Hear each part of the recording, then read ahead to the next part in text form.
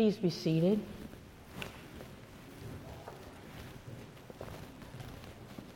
Our scripture lesson this morning is found in the Gospel of Matthew. It is chapter 11, beginning with verse 2.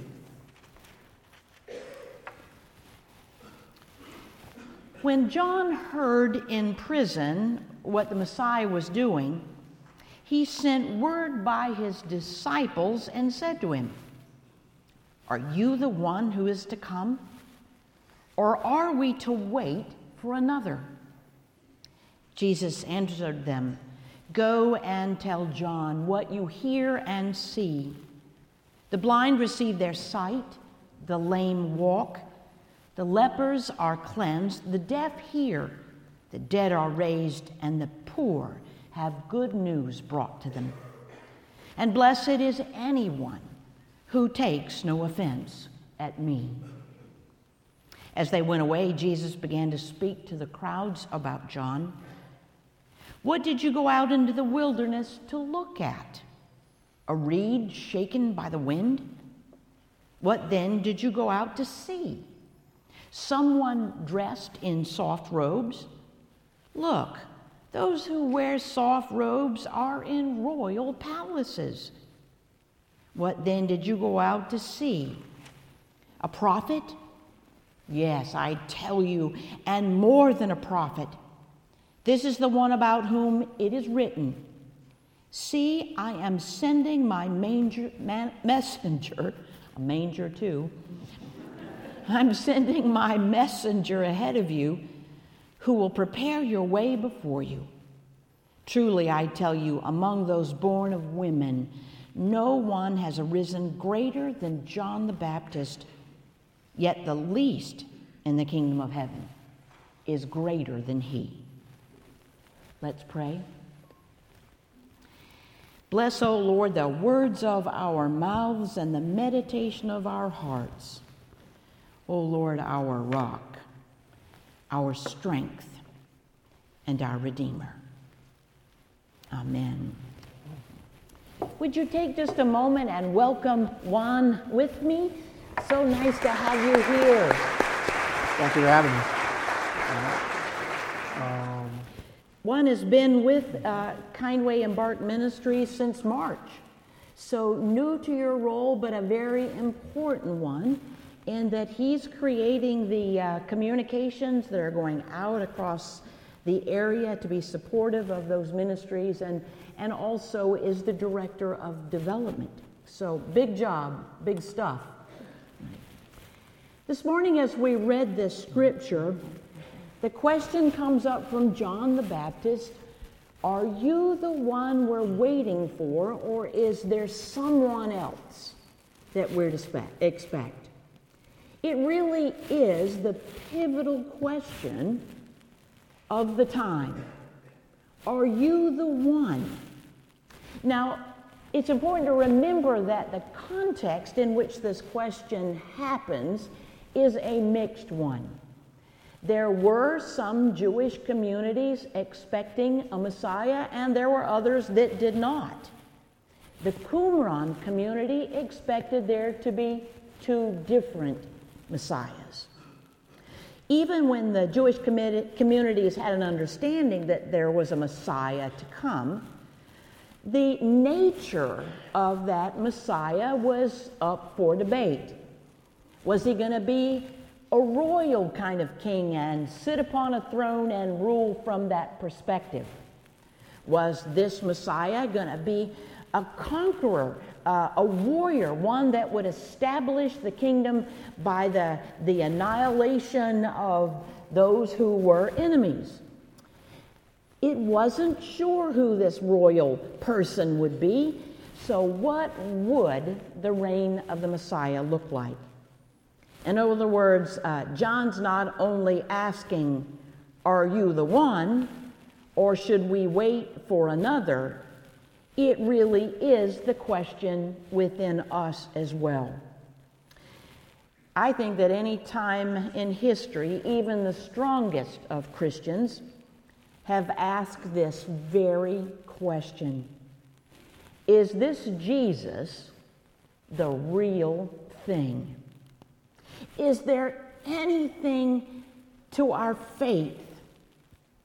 Does the church have a hold on something that really matters? Or is the tale of Jesus and Christmas just some charming story? Ultimately, we wonder, is our time investing and trying to figure out this fate thing something that is worthless and powerless against the forces of darkness that dampen our hopes and crush our spirits? Is this the real thing?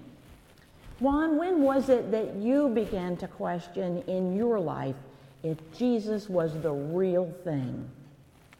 I think for me, it started at a very early age. I was raised in a divided house. My mom was the most faithful and still is the most faithful person to the faith who I know, and my father is a non-believer.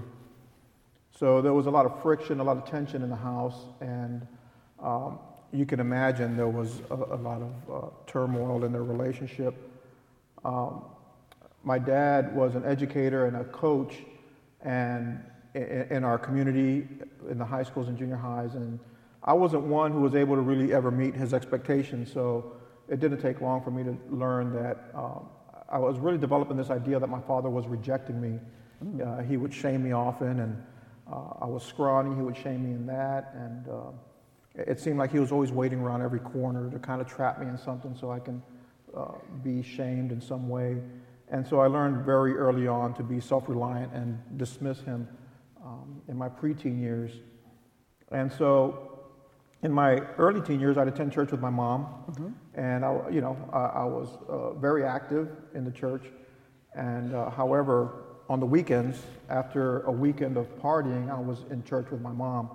And I think in both instances, I think I was just trying to escape the problems at home. I'd be getting drunk on Friday and Saturday, and then hung over in church with my mom, seeking God to give us relief. And eventually, at about the age of 16 or 17, my mom had a nervous breakdown. And she was then diagnosed with schizophrenia and bipolar. And so here's the most faithful person I know now coming ill. I'm turning to God, hoping he would help her, and it doesn't seem to be working out. So my dad then, when she was put into the psych ward, went to the church, not for his sake, but for hers.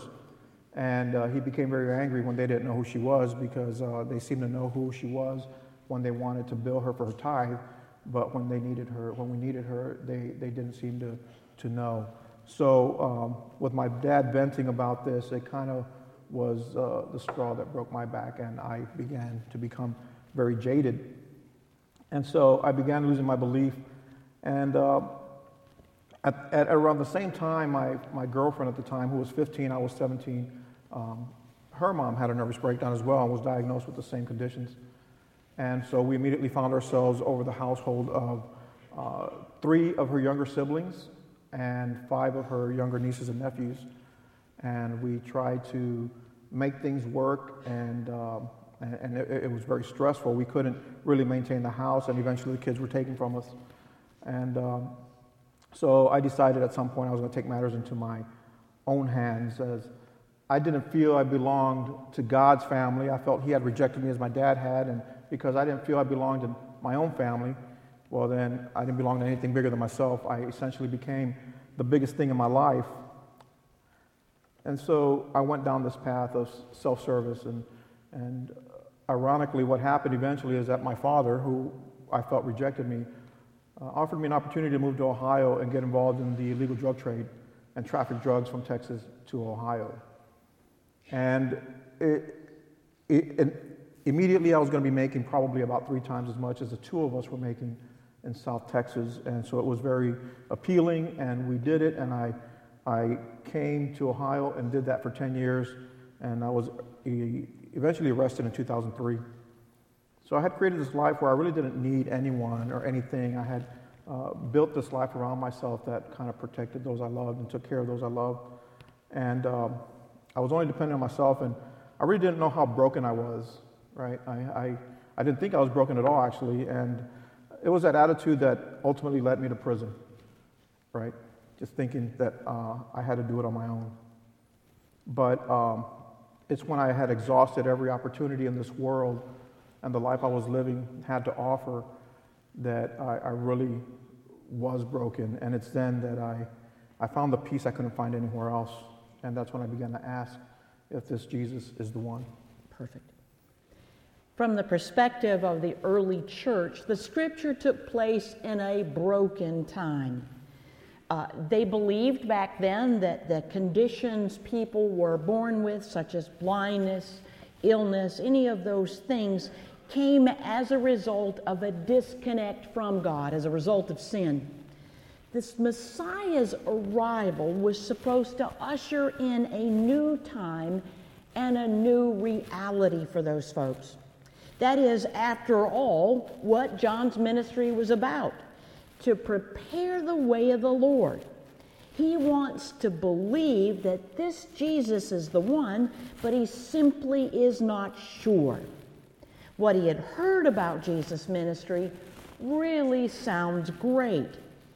But John's preaching about a new king, the new king, not Herod, was exactly what landed him in prison. He's awaiting trial. He can expect one of two things, either to be exiled or executed. So neither option is really good. So there could be no more important question in his mind. And that's when he sends his disciples to go ask Jesus, are you the one we're waiting for, or is it someone else? Finding yourself behind bars, Juan, must have been a stunning experience for a young man. John wasn't going anywhere in prison, and neither were you. When you found yourself behind bars, did you question if Jesus was the one you really needed or the one you had been waiting for? It was interesting when I landed in prison because I was a very blasphemous agnostic when I got there. I didn't believe God existed. If he did, he didn't like me, right? And so I was very angry and bitter. And I discovered I was very angry and bitter at a God I didn't think existed, which was kind of crazy. But I'm sitting in prison and I'm facing life sentence in the federal courts, and I'm facing 21 years for drug possession in the state courts. And ultimately, I'm going to receive 15 years out of that total. And as I said, I had created this bubble around me, and I couldn't find peace in it, and that's when it all came down. And I'm finding myself now in jail for the first night, and I'm sitting in this area where there are 8 cells, and I'm at the top of the stairwell looking down at the other fellows in the jail, and they're carrying on and being obnoxious and crazy, and all I can think of is I'm going to do decades in this type of environment. And I was desperate. I had no way to help anyone. I had lost all control. And all I could think was, there's got to be something more. And in desperation, I threw a prayer up. I don't know who I was talking to. I didn't want God to be in Jesus, but I just said, God, whoever you are, if I don't get anything out of this, I just want to know who you are. Mm-hmm. And that's when I realized this saying you often hear, you don't know God is all you need until he's all you have. And in that moment, I had nothing. I had lost every ability to take care of those I loved. I had lost all the power and control over my life. I had lost my freedom. And then I learned something else. Just as early in my life, I had perceived to be the worst in the church by not being there for my mom when she needed them. I had discovered the best in the church. Because when I had nothing else to offer but a broken life, only God's people, only Christians were coming to prison to give us hope, to minister to us, to share the love of Christ with us. And so I began to follow Christ, and it's been through this journey that I've been freed. I wasn't freed from my circumstances, but I was freed ultimately from the character that led me there. Wonderful. I've always found it interesting that in this particular text, when John asks the question, Jesus doesn't answer him. He basically says, you go tell John what you hear and see. that the blind are regaining their sight, the deaf are hearing, lepers are cleansed, the lame are walking, etc., etc. In effect, Jesus says to John, I can't answer that for you. You're going to have to decide for yourself whether or not I'm the real thing. He suggests that we look at the evidence. What do you see? John has to answer for himself, and so does the crowd that's gathered there. Jesus reacts to the crowd's skepticism about John's ministry by asking, well, what did you expect to see? Some limp reed?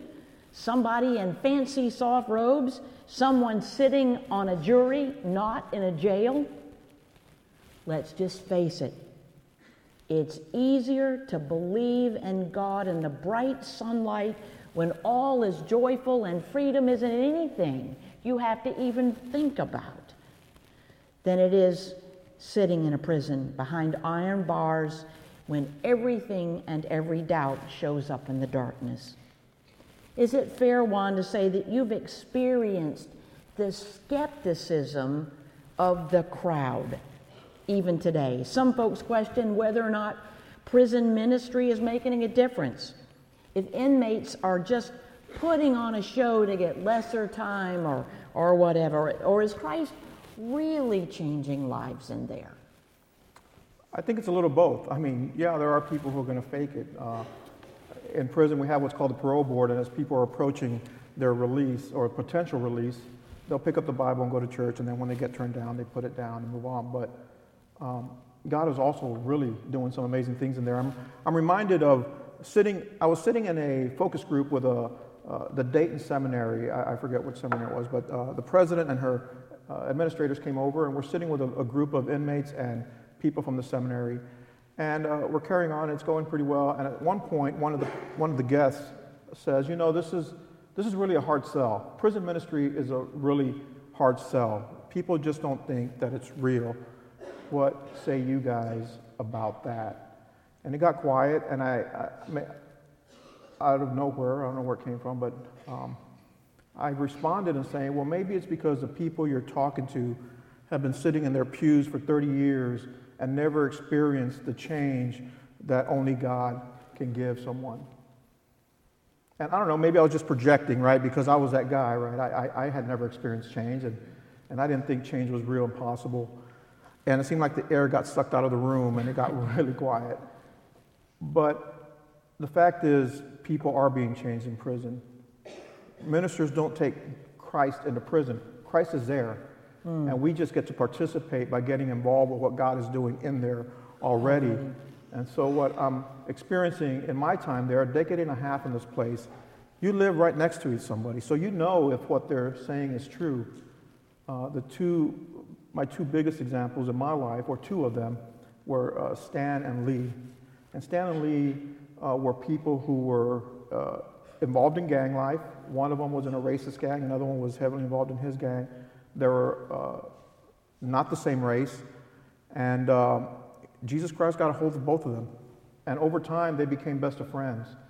And the longer people serve in prison, the more desperate things become. So the stressors in life don't go away. They actually become more intense. And you know that it's under that stress where the true nature of a person comes to the surface. But to see these people over time lose more and more and then get diagnosed with terminal illness and struggle with these things and not revert back to the people they were once, and then above that become friends when they hated each other before, is only a testimony to the power of God changing the lives of men. And both of these guys were in for murder. Both of them were in for murder. And lifers. Lifers. So you can imagine as time goes on, their family starts falling away. Maybe they start losing their support system. So it becomes more and more desperate as time goes on. And if we're going to talk about success in jails and prisons, I don't know that Jesus' ministry was successful because anybody chose to follow him. Jesus' ministry was successful because he obeyed. And I think that's the model for us. We don't go to prison because we get numbers. We go to prison because success is in obedience. Churches often think that prison ministry is a mission that we do. We take it with us. We have participated a long time in Build Glass, which introduces people to the love of Jesus Christ. We've participated in Kairos weekends for a long time. That's when you make all those wonderful cookies and the inmates share them as signs of reconciliation with each other. Those are healing cookies. Those Kairos weekends are transformational. Stonybrook has just gotten started into the Embark side of prison ministry, where we're helping folks who are transitioning back into the community, restored citizens, as they begin to navigate. Can you imagine having been in prison for 30 years and trying to navigate when you got back out? Technology, communities, everything has changed. But we see the church's prison ministry as this is what we are taking, then we go home. You've said, though, that prison ministry, the prison is really a church plant, that it is the mission field, and that we're coming to participate in your mission field. If that's true, then help us understand, if you would, the area in which we are able to help be transformative. I think where we get our information about how we do missions is as we enter this season, right? The coming of our Lord, Him emptying Himself out to redeem us from our sinful nature, right? Jesus Christ in the flesh, leaving the comforts of whatever that looked like for Him and entering our fallen world. I think that's where we get our information about how we do missions. We do it everywhere else. When we go to Belize or we go to Africa or we go somewhere else, even the inner city, we go there to help and to offer the gospel, but we also prepare people in that space to become leaders in their context. Mm-hmm. And so what often happens in jails and prisons is people will come in, and it's effective too. You know, we'll sing to them and we'll deliver a sermon, and maybe we'll have an altar call. But we don't do missions that way anywhere else. I don't think the church would thrive anywhere else if we did so. What's effective are the ministries of which you guys are supporting already, Kairos and Torch and Build Glass, where they're not only going in to offer the gospel, but they're developing leaders and community in that place where they can then take the place over for Jesus Christ. That the church should not, there should be an indigenous church. Jesus left His church, right, on this world, and He empowers His church to lead in their community.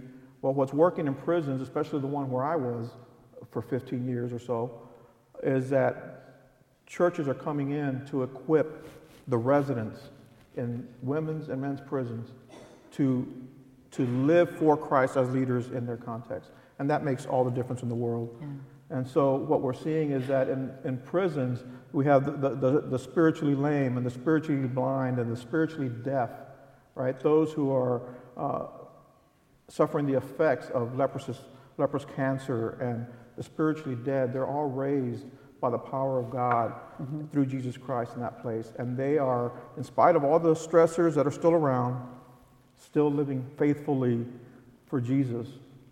And so that's what we think is different. It's interesting. I'm not sure we're ever going to stem the tide of those going in. But maybe we can really make a difference together on how people come out and the difference they could make while inside and then again outside. I know 2 of your peers have gone to seminary, as have you. Well, 8 of us went through seminary in my last 4 years at Weinberger Theological Seminary out of Findlay, Ohio. And then people we mentored have gone home, and not only have their lives been changed and the effects they had on their family, they're on ordination track. Young men, the youngest, the wildest of the groups in prison, they're going home and not only affecting their communities, but they're getting involved in their church, and they're on the ordination tracks. Cool. In their churches too. So if you could wiggle your nose and ask the church to do one thing, what would it be? I'd say, seek God on the matter. If your call is prisons, or if it isn't, see where God's calling you and let Him change your heart to really get involved, to let God be present. Let Christ be present through you in their crisis. With prisons, we got to think differently about what we're doing there. God is able to change me. He's able to change Stan. He's able to transform Lee, who remained faithful until the day he died, a month from his release after serving over 25 years in prison. Then he's the hope for anyone. Mm-hmm, mm-hmm. So relationships are really the key. What we bring to the prison ministry to support you guys, and then for what you guys do for the inmates as well, it's all about building that community of faith. Now, the scripture lesson points to a tremendous truth. Jesus' ministry has been about enabling persons to sense the reality around them in entirely new ways and to respond like prophets. All the miracles that Jesus performed, understand they were, by their very nature, subversive. Cleansing lepers, raising dead people. It was about restoring community to experiences everybody else thought were unclean. All of these miracles testified to Jesus bringing the kingdom of the Messiah already having arrived. When your life's been restored and you've been made new by Christ's love, and you're a part of restoring community and building new ones. If there were 3 words or just one sentence that you could say to folks who are still wanting to know if this Jesus is the one that we've been waiting for, what would you say? Well, that's pretty easy. I was one who believed God wasn't available to me, and many people in prison also believed God was not available to them. But having experienced this, 3 words, he's the one. Amen. Jesus ended the scripture today by saying how important John is. John, as Jesus' messenger, is to prepare the way. Now that's huge. And Jesus then turns to the rest of us, the crowd, and says, just in case you're questioning, John, if he's the greatest one, well, he is. He's the best thing since sliced bread. And yet you, those of you who think you might be the least,